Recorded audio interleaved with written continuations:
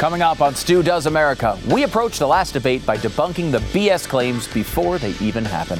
Michael Shellenberger will walk us through the climate alarmism. And we have more on the Jeffrey Toobin incident. Whatever you do, don't zoom in. Head over to YouTube, just search for Stu. I'll be the first one there. Subscribe and hit the bell for notifications. And subscribe, rate, and review on iTunes or wherever you get your podcasts. 5 stars is the appropriate number of stars. And don't forget to piss people off at the polls with your authentic t-shirt with a simple message. Learn, then vote. The order is important. Available now at learnthenvote.com. Well, I can't wait for Donald Trump to denounce white supremacy all over again. Can you? It's time to get the claims about Charlottesville out of the way once and for all. Let's do very fine people. Stu Does America. We have a debate this week where Donald Trump will square off against Joseph Robinette Biden Jr. And also, Kristen Welker, the moderator from NBC News. At least that's how these things have gone so far. And if the past is any indication, we will spend about 20% of the debate watching Kristen Welker try to get Donald Trump to denounce white supremacy. Again. If Trump does this, he will have done it for the 11th time, to borrow a phrase from my friend Dana Lash. Most of this goes back to the inaccurately titled Unite the Right rally in Charlottesville. While responding to a murder related to the rally, Trump said this. You had some very bad people in that group, but you also had people that were very fine people on both sides. And that's where the entire incident has been boiled down to. But does that make any sense? The accusations surrounding this number, really honestly, all the way up to 1 million, 2 billion accusations, maybe 11 trillion accusations. But let me try to summarize them. Number 1, Trump will not denounce white supremacy. Number 2, Trump will not denounce white supremacists. Number 3, Trump was equating white supremacists with peaceful protesters. Well, let's look back at what actually happened. The Unite the Right rally was populated by a bunch of white supremacist groups claiming to be on the right, though one could be forgiven for not understanding how so many groups with the words socialist and workers' party would be considered on the right. I suppose that's another point for another day, though. On August 12th at 1:45 p.m. Eastern, one of the white supremacists rammed his car into the protesters, murdering 32-year-old Heather Heyer. An hour and 45 minutes later, Donald Trump made a statement condemning the violence. We condemn in the strongest possible terms this egregious display of hatred, bigotry, and violence on many sides. On many sides. So we want to get the situation straightened out in Charlottesville, and we want to study it. And we want to see what we're doing wrong as a country where things like this can happen. Now, normally the president doesn't comment on every murder that occurs in the country. But he made this statement and was hammered for it because he didn't specifically call out white supremacists. Keep in mind, we're less than 2 hours from the murder. We have an alleged attacker, but he's just some random person at this point. While it would make sense that he was a white supremacist, we didn't know all the facts at that moment. Usually, in a case like this, a public official would denounce the situation generally without giving specifics. The left certainly seems to like this approach when it's applied to Islamic extremism.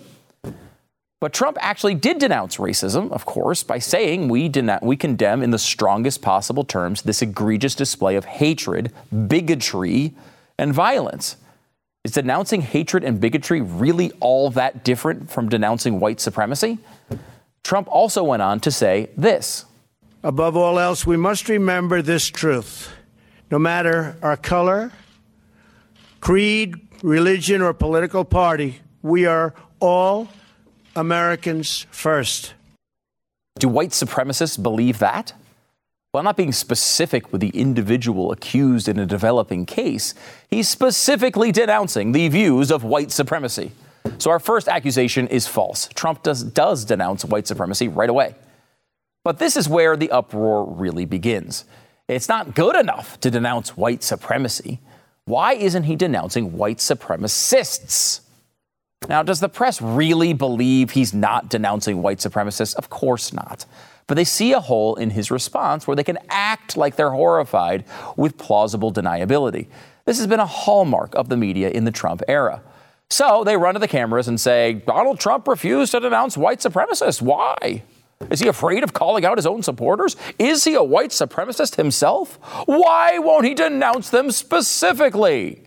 So the next day, the president comes out and specifically denounces them, releasing a clarifying statement from the White House. Quote, the president said very strongly in his statement yesterday that he condemns all forms of violence, bigotry, and hatred.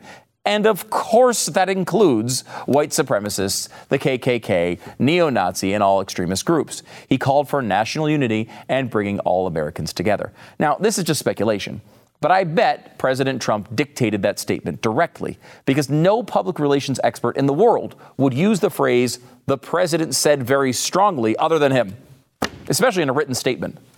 So for any honest questioner, you'd think that would be it. If he really was trying to avoid denouncing white supremacists, he wouldn't release a statement on record denouncing white supremacists. That's our second accusation. Trump did denounce white supremacists by name. However, then the goalposts moved again. Now the statement wasn't good enough. He had to address it himself on camera. Now, as we are all aware, Trump is a well-known butcher of the English language. The problem with his off-the-cuff reaction initially is that he didn't hit every group specifically enough. Okay, so he gathers his team and he says, all right, put me on camera with the teleprompter to make sure that I hit every little part of this perfectly. That happens on August 14th, 2 days later. Racism is evil, and those who cause violence in its name are criminals and thugs, including the KKK, neo-Nazis, white supremacists, and other hate groups that are repugnant to everything we hold dear as Americans. Okay. Now he's denounced white supremacy and white supremacists on camera, just in case anyone was actually confused about it. Where to move the goalposts now? Well, now the press started complaining that he was just reading a statement from a teleprompter. It wasn't from his heart. This critique was notably missing from the entire Obama presidency. So then Trump addressed this issue in an impromptu press conference, and it was in that press gathering where he said this. You had some very bad people in that group, but you also had people that were very fine people on both sides. And that is where the narrative exists to this day. So let's pick it apart. Was the president saying that some of the Nazis were very fine people? No. We know this for certain. Trump literally tells you who he's talking about in the same press conference. And you had people, and I'm not talking about the neo-Nazis and the white nationalists, because they should be condemned totally.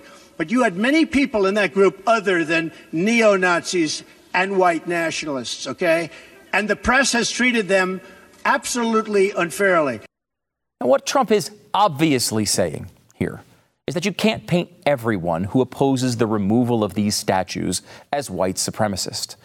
To do this, he specifically separates them into two groups. One, very fine people, which the press is treating unfairly, and another separate group, group number two, neo-Nazis and white nationalists, which the president specifically says should be condemned totally. There is no other way to read this. All you can do, if you're the press or the Biden campaign, as if they're different groups, all you can do is cut out the other parts of the press conference and hope people don't check. Again, let me point out how completely disingenuous the media is here. When Trump says white supremacists should be condemned totally, this is the follow-up question from the reporter.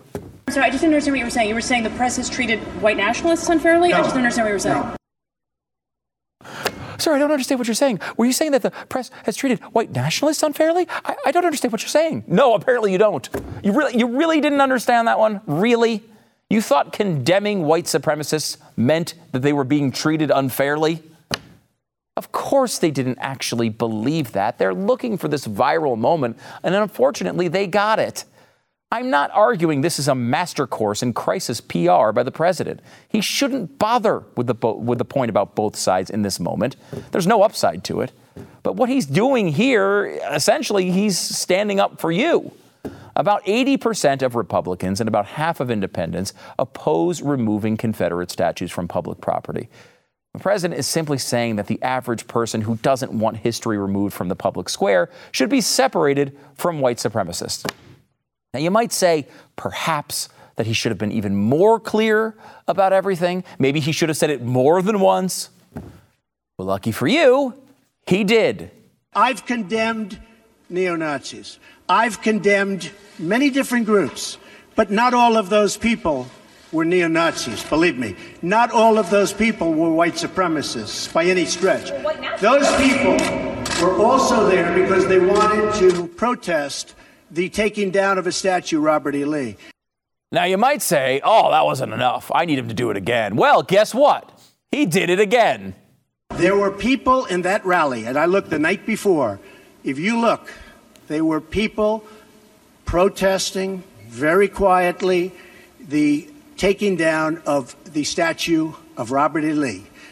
I'm sure in that group there were some bad ones. The following day, it looked like they had some rough, bad people. Neo-Nazis, white nationalists, whatever you want to call them. But you had a lot of people in that group that were there to innocently protest and very legally protest.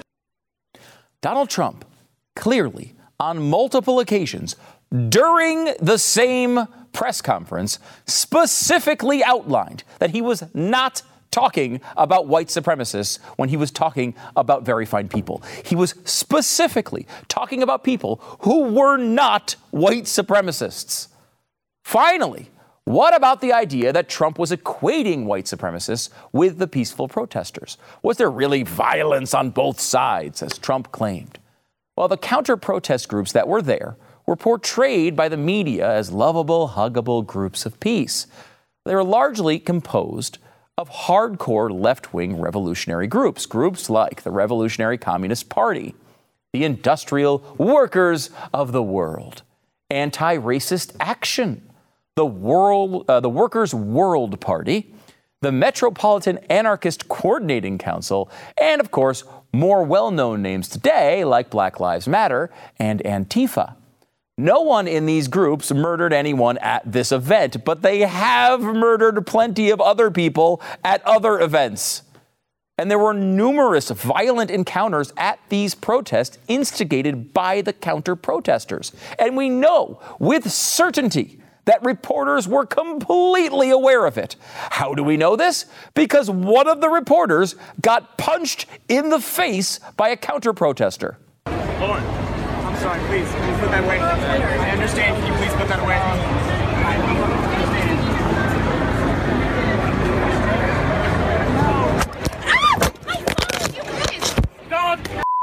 Recording! Hey, look. How peaceful. That's Taylor Lorenz, the reporter then from The Hill, being assaulted. Another Richmond photojournalist was also assaulted and had his head wrapped in bandages following a nasty cut that I won't show you. There was violence on both sides. There were bad people on both sides. There were good people on both sides. Trump did denounce racism. He did denounce white supremacy. He did denounce white supremacists. And he did denounce these groups by name over and over again. There must be no tolerance for anti-Semitism in America or for any form of religious or racial hatred. We are a country that stands united in condemning hate and evil in all of its very ugly forms. We want our country to be a place where every child from every background can grow up free from fear, innocent of hatred, and surrounded by love, opportunity, and hope. Racism is evil, and those who cause violence in its name are criminals and thugs, including the KKK, neo-Nazis, white supremacists, and other hate groups that are repugnant to everything we hold dear as Americans. Over and over and over again.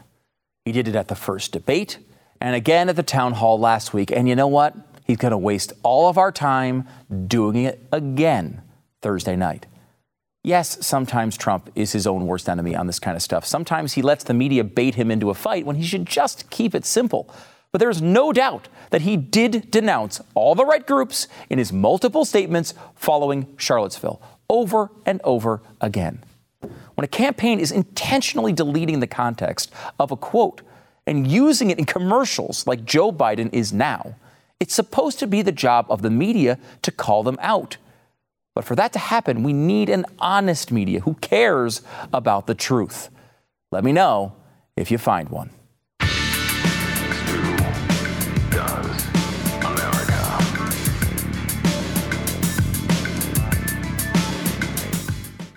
Have you checked out The Social Dilemma on Netflix yet? It's terrifying.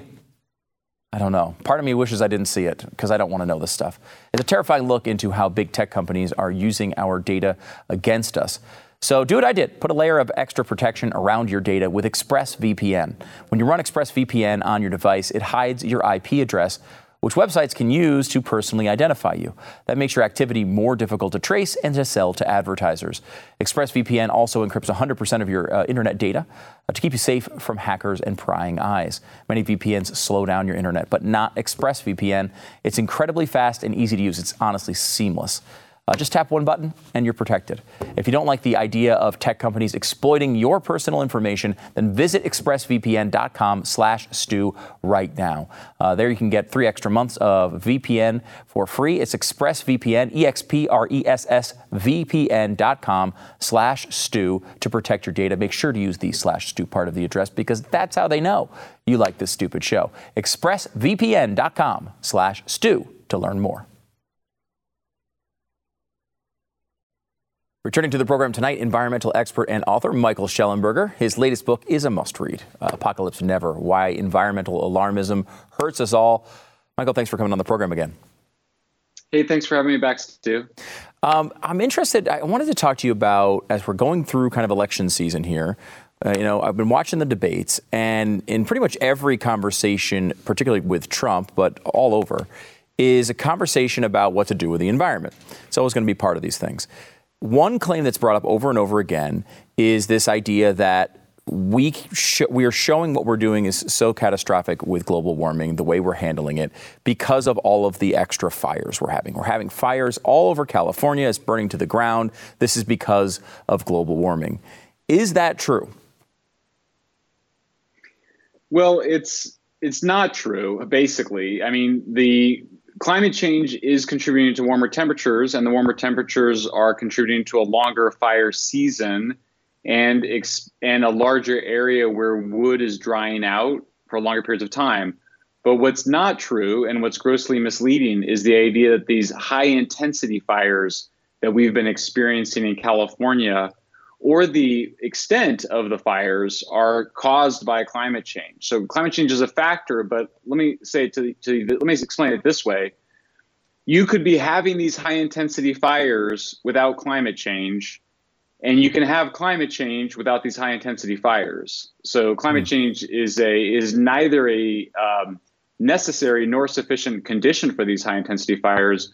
By contrast, the accumulation of wood fuel is both necessary and sufficient. And the reason we know that is that there are a number of well-managed forests in California where they have kept the woody debris down. They have not allowed the accumulation of wood fuel. And the big high-intensity fires turned into low-intensity fires when they arrived in these well-managed forests. And so you have to remember, in most of the California forests, we have like 5 times more wood fuel than existed historically. So that's why you have these big fires. That's why they burn so hot, and why they burn the tops of the trees. That's fascinating. So because I had not even heard of that. That's when you say well managed, because I hear forest management thrown around a lot by people, who are saying, global warming isn't the cause of this. What does that mean to manage a forest well? Well, it depends a little bit on the forest. Mostly the fires that we're talking about in the mountain forests. There's not really a lot of forest management that's required on the shrubland forests or the forest fires that you see in places like Malibu or the oak woodlands. In those places, we really just want to prevent fires from starting and put them out very quickly because we have too many fires there. Most of the places we're talking about are like the mountain forests, the Sierra Nevada forests that people are familiar with. There, what you want to do is either have prescribed burns or some selective thinning, where you're going into the forest and using chainsaws and trucks to manually remove the woody debris. And in a lot of the well-managed forests, you're doing both, but it's not rocket science. We can have our forests. Our forests can survive and be healthy. In fact, they can be much healthier. They should be much healthier than they are now. But we need to concentrate on the things that matter. And that means reducing all of that woody debris, all that wood fuel that's been allowed to accumulate over the last century. I feel like there's a lot of examples like this where global warming could be a factor to make it, maybe a few percent worse. It could be a considerable accelerant in some ways to some of these problems. But there are more simple, pragmatic solutions instead of trying to control the global temperature that can help it so much more. I feel like you see that with disease in Africa, and we see this with all sorts of different examples.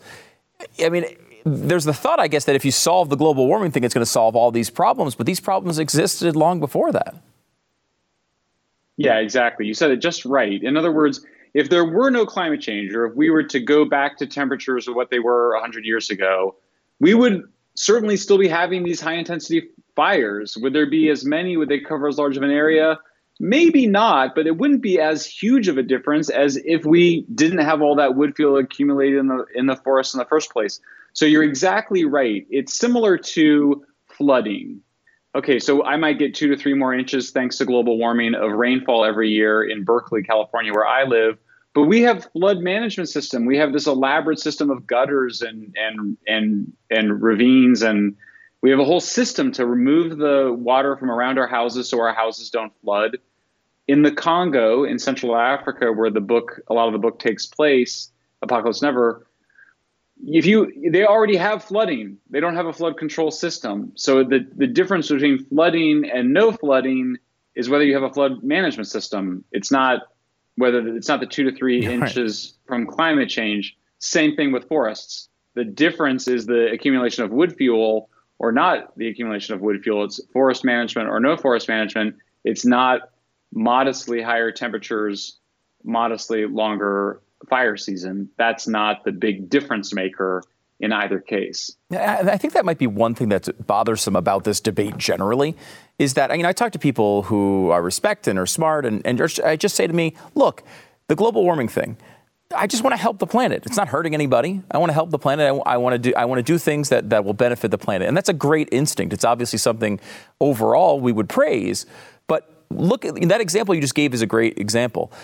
We're throwing off innovation, we're throwing off development, we're throwing off civilization in this attempt to try to control this problem in a way that is going to be very difficult to control. And we're we're not allowing, certain countries to develop fossil fuels when that would make a massive difference in their actual public health, as opposed to maybe a slight an immeasurable amount of global warming savings by them developing clean energy. I just feel like is that the right way to think of this? Because I think there's a battle between like do-gooders that in a real authentic way and what is pragmatically going to help these situations. Yeah, that's right. Obviously, people in the Congo need more fossil fuels. They use wood as their primary source of energy. They need petroleum to power their vehicles. They need natural gas to cook and heat with. So this idea that they shouldn't have fossil fuels is really wrong in both factually and morally. And that just goes for development overall. If you're concerned about climate change, then you should favor natural gas and nuclear. But some of the most alarmist people about climate change oppose both natural gas and nuclear. So the solution to climate change long term is everybody lives like the French. The French haven't sacrificed their quality of life. They enjoy a very high quality of life. They just get 75% of their electricity from nuclear power, which doesn't produce any carbon emissions. So, right, when you hear people saying that we all have to be poor, or we have to go back to all being farmers, or we have to prevent poor countries from developing, you're right to detect that they have an agenda that doesn't have anything to do with climate change or with the natural environment. It's usually about some ideology, or what I talk about in the book, the ideas of a discredited 18th century economist named Thomas Malthus. It's pretty dark stuff. It's not in the interest of human beings. It's not in the interest of the natural environment. Do you think there's any hope for nuclear? I mean, it does seem that, every once in a while, a Republican candidate will throw it around. I think it gets some people excited, but it doesn't seem like we ever get anywhere with it. Is there a future for nuclear power? Oh, sure, of course. To paraphrase Churchill, I think we will do nuclear power after exhausting all other options. Nuclear is it's a major capital investment, so it's very hard to build these plants. It just takes a long time, especially for countries that have already industrialized. We're a little bit out of practice. Nuclear energy is growing in developing economies. It's growing very quickly in China. It's growing quickly in Russia. I mean, what I worry about is the Chinese and the Russians are dominating the global market for nuclear energy. So the couple dozen, over 25 countries around the world that are building nuclear power plants, only China and Russia are really offering nuclear power to those countries. Well, the line between soft power and hard power runs directly through nuclear energy. It's a special technology because it's a dual-use technology. You can make our most powerful weapon out of it, or you can make our cleanest source of electricity. That's not a technology we should cede to China and Russia. It's dangerous. America's always put a priority on being the world leader on nuclear energy, and we're dangerously ceding that role to our greatest geopolitical rivals who simply do not have any commitment or respect for democracy and human rights. It's amazing that we have not been able to make more progress on that, I think, in the debate, especially with that point. I mean, it's a really important thing we should not be ceding to the Russians and the Chinese. I want to hit you with one more thing here on, as we're going through this debate, one of the things a lot of people talk about is the Green New Deal. It's kind of the sexy environmental proposal of the left at the moment. Vice President Biden says he's not for it. It's on his website, kind of that he is for it or something similar to it. Is there any difference between what was proposed and what Biden is actually putting on the table? Yeah, I thought that was interesting that Biden distanced himself from the name. And you're right, he's basically proposing $2 trillion for renewables and energy efficiency programs that cost more than they return. We've actually, the U.S. government invested a huge amount into these weatherization programs, and the studies that came back showed that they weren't worth it, but they want to pursue it anyway. So not much of a difference in terms of the content, but I thought it was interesting he's moving away from the name. I think people associate that with Alexandria Ocasio-Cortez and a kind of extremism that he doesn't want to be a part of. Really what we need is a green nuclear deal. I mean, we need reliable energy. We should be competing with the Russians and Chinese on nuclear. Solar panels are kind of ridiculous. I mean, you're basically just, if we do solar in the United States, we're basically unboxing solar panels made in China, shipped here. It doesn't create good jobs. It doesn't create high-paying jobs. Whereas nuclear plants, they can run for 80 years. They're often employing 3 generations of people. People in the nuclear industry are paid more than people in other energy sectors because it's an advanced technology, because it does require a significant more or some amount of more of education. So for me, I don't think there's necessarily anything wrong with making a national commitment to energy, but we're making it to the wrong technologies. Solar and wind increase the cost of electricity wherever they're used at scale. California, we saw our electricity prices rise 6 times more than the rest of the United States. Germany saw its electricity prices rise 50% over the last decade, and they required 300 to 400 times more land than either nuclear or natural gas. So from a natural environment perspective, a national security perspective, and an economic perspective, the emphasis should just be overwhelmingly on nuclear power. It's in our national interest, and we're ignoring it, I think, at our peril. Well, I still blame Meryl Streep and The Simpsons for much of this problem. I don't know what it is. We can't get over ourselves on this. It seems to be so obvious. And I can't imagine what the next generations of, if we were pursuing this the entire time, we wouldn't be going back to the stuff we built in the 70s. Then these next generation examples of nuclear power would be tremendously, would be a huge difference maker, would it not? I mean, is there something, and I'm going to have a minute left here, Michael, I'd love to have more time with you, but is there a big difference maker coming in nuclear power that could really change the way we think about it? Well, like you said, it's already happened. I mean, we have this incredibly good design. We're building 2 new reactors in Georgia. We have better fuels, the fuels that are more advanced fuels that also add to the safety. So, I mean, yeah, you're right. Our nuclear plants are much better. We also know how to operate them better. You know, it's nuclear is the exact same thing with jet travel. So if you look at these graphs, you can see jet travel goes up and up and up during the 20th century, and accidents go down, down, down, despite all the additional miles traveled. That's because the pilots and everybody involved in jet travel just got so much better at making jet travel safer. Exact same thing with nuclear. Our plants have gotten better, but also the people, these amazing American men and women that run these plants, have just gotten so much better at their jobs. Michael Shellenberger, thanks so much for coming on the program. The book is Apocalypse Never: Why Environmental Alarmism Hurts Us All. It is legitimately a must-read. You have to have this information. Michael, thanks for coming on the program. Thanks for having me, Stu. All right, back in a second.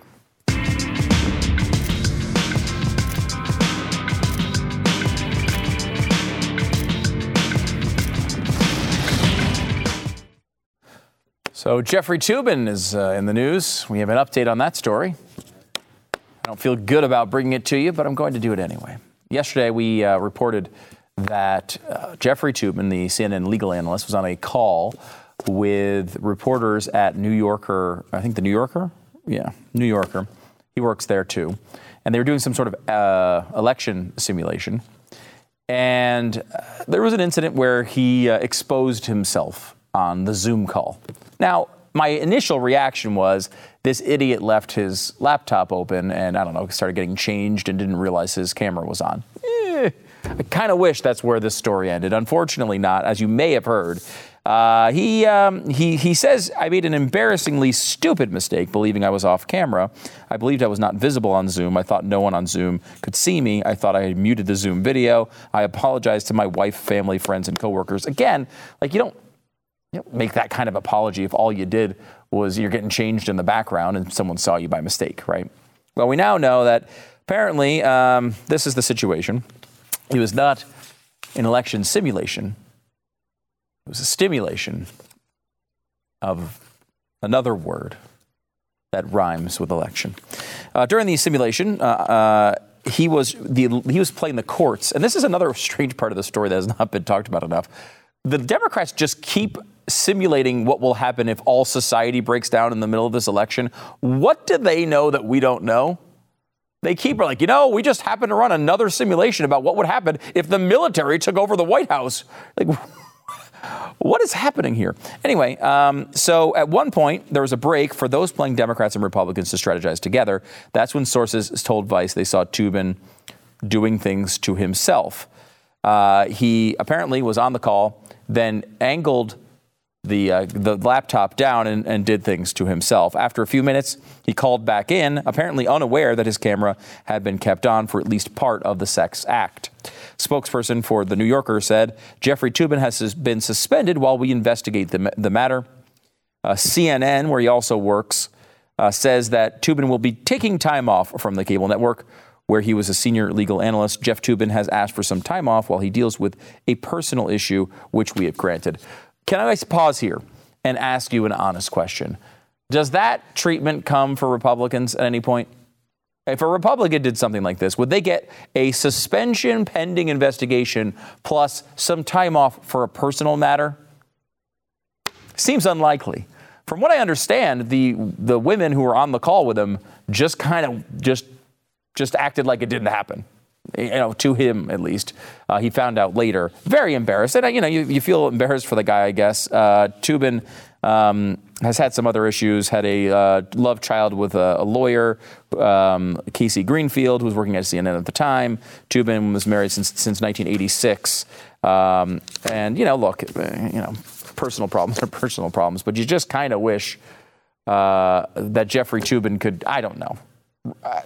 Really in the middle of a Zoom call, you can't wait till afterward? Was the election that sexy? Hard to imagine.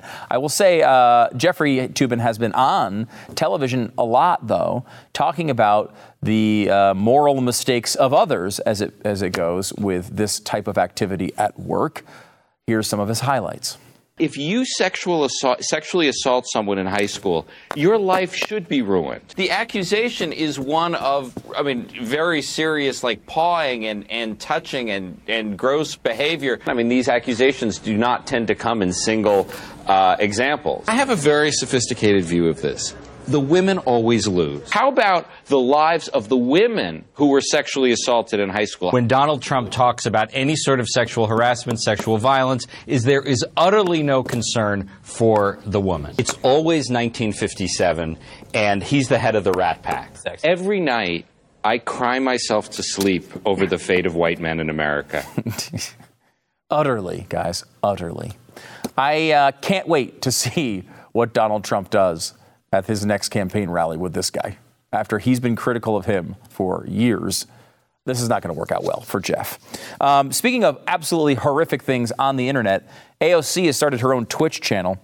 She's going to stream Among Us, and that's kind of like Secret Hitler, kind of, as a game. You're trying to unearth the person who's the imposter, I guess. Never played it myself. I will say I will never play it now because I know AOC plays it. Now, I guess it's a pretty fun game. A lot of people like it. I will say it's interesting to see this happen. AOC seems to really be going after the gamer community. She had this other story we brought to you about her making her own island in a game. I don't know. It's interesting that Trump actually was put into office with a big contingency of gamers. Steve Bannon famously targeted them, thought they were underrepresented. AOC's trying to do the same thing here. And if you do see AOC in the street, you can remind her she's stealing Steve Bannon's shtick. And Ben Shapiro wants the mainstream media to ask a question to Joe Biden about the Burisma report. He says it's not that too much to ask a question about a report from the nation's oldest newspaper. It doesn't seem like too much to ask. That's a good point by Ben. Maybe someone should ask, I don't know, a question about it.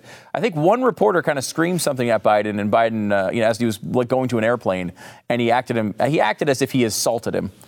Biden's not used to getting tough questions. I doubt we'll see much in the debate on Thursday. We saw nothing in the town hall, and that was after the story broke. Again, this is the nation's, I think Ted Cruz on the radio show today said that it was the nation's fourth largest newspaper by circulation, and they're just able to completely ignore it. It's the type of thing that you don't get if you're on the other side of the aisle. You don't get the suspension. You don't get the, he's taking some time off for family difficulties. You don't get the, I get to completely ignore a major publication's accusations. Those things don't happen to you if you're on one side of the aisle. It's nice to be on the left, I guess. I still don't want to be there, but it's nice to be on. I guess it's a good life if you want to lower yourself to it. Back in a second.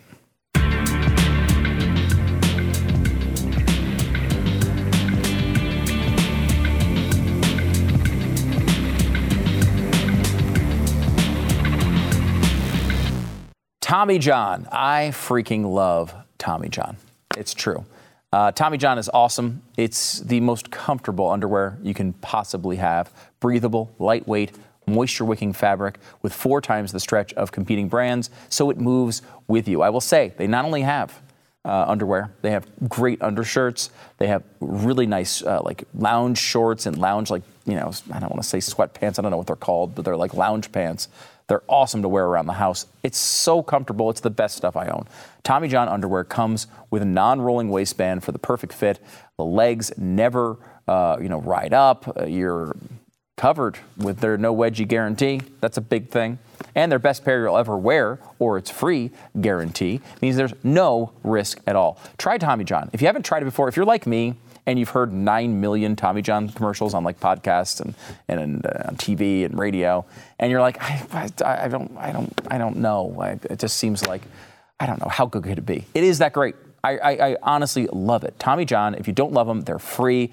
Get much more comfortable at TommyJohn.com/stew. Save 20% on your first order. 20% right now at TommyJohn.com/stew. The /stew part of the address is important because that's how they know you like this stupid show. TommyJohn.com/stew. TommyJohn.com/stew. Some bipartisan news for you. 51% in the U.S. say they want Coney Barrett seated on the Supreme Court. That comes from Rasmussen. 84% of Democrats are against the Barrett nomination, which is the highest on record. But that means 16% are for it, or at least up to 16% are for it, and that's a wonderful thing. Joe Biden is considering ex-Ohio Governor John Kasich for a cabinet spot.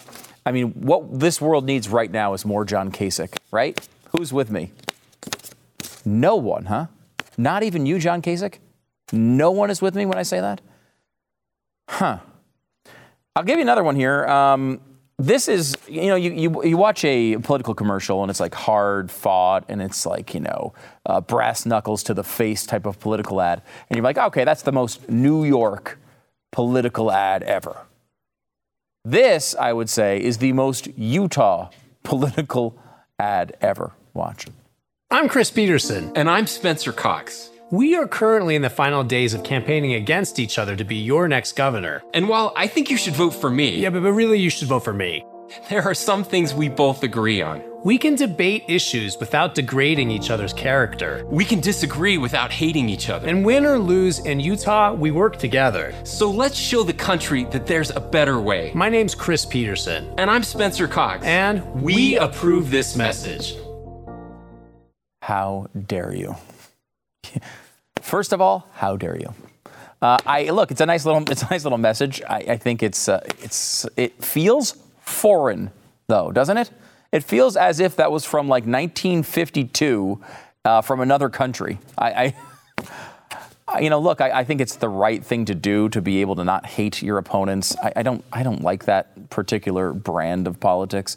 I don't know. I mean, I get why people do it, though. I mean, it's really important. And these issues are really important. And you're threatening people's livelihoods. You're threatening the way that they live their lives. But it is nice to see this occasionally. Hopefully it's legitimate and not just some silly stunt. I don't know anything about this race. My guess is the Republican probably has a comfortable lead there in Utah. So not much risk going on there. But a nice little moment. We're back in a second.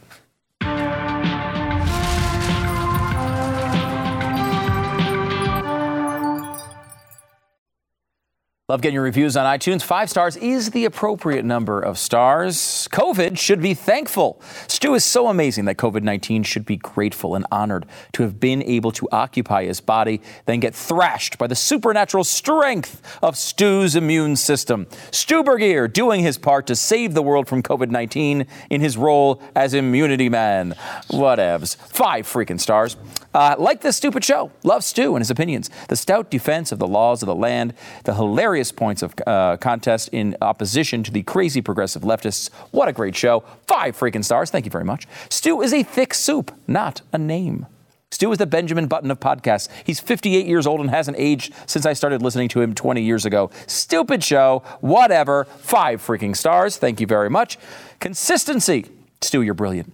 Thanks for the consistency you bring as the world goes completely crazy. 5 stars so everyone knows that I love your stupid show. Thank you so much. 5 freaking stars. Whatever. I've been listening to the true talent. I've been waiting for the true talent behind Glenn Beck to get his own show, but instead we get Stu in this stupid show. 5 freaking stars. Thank you very much. It's whatever. Great.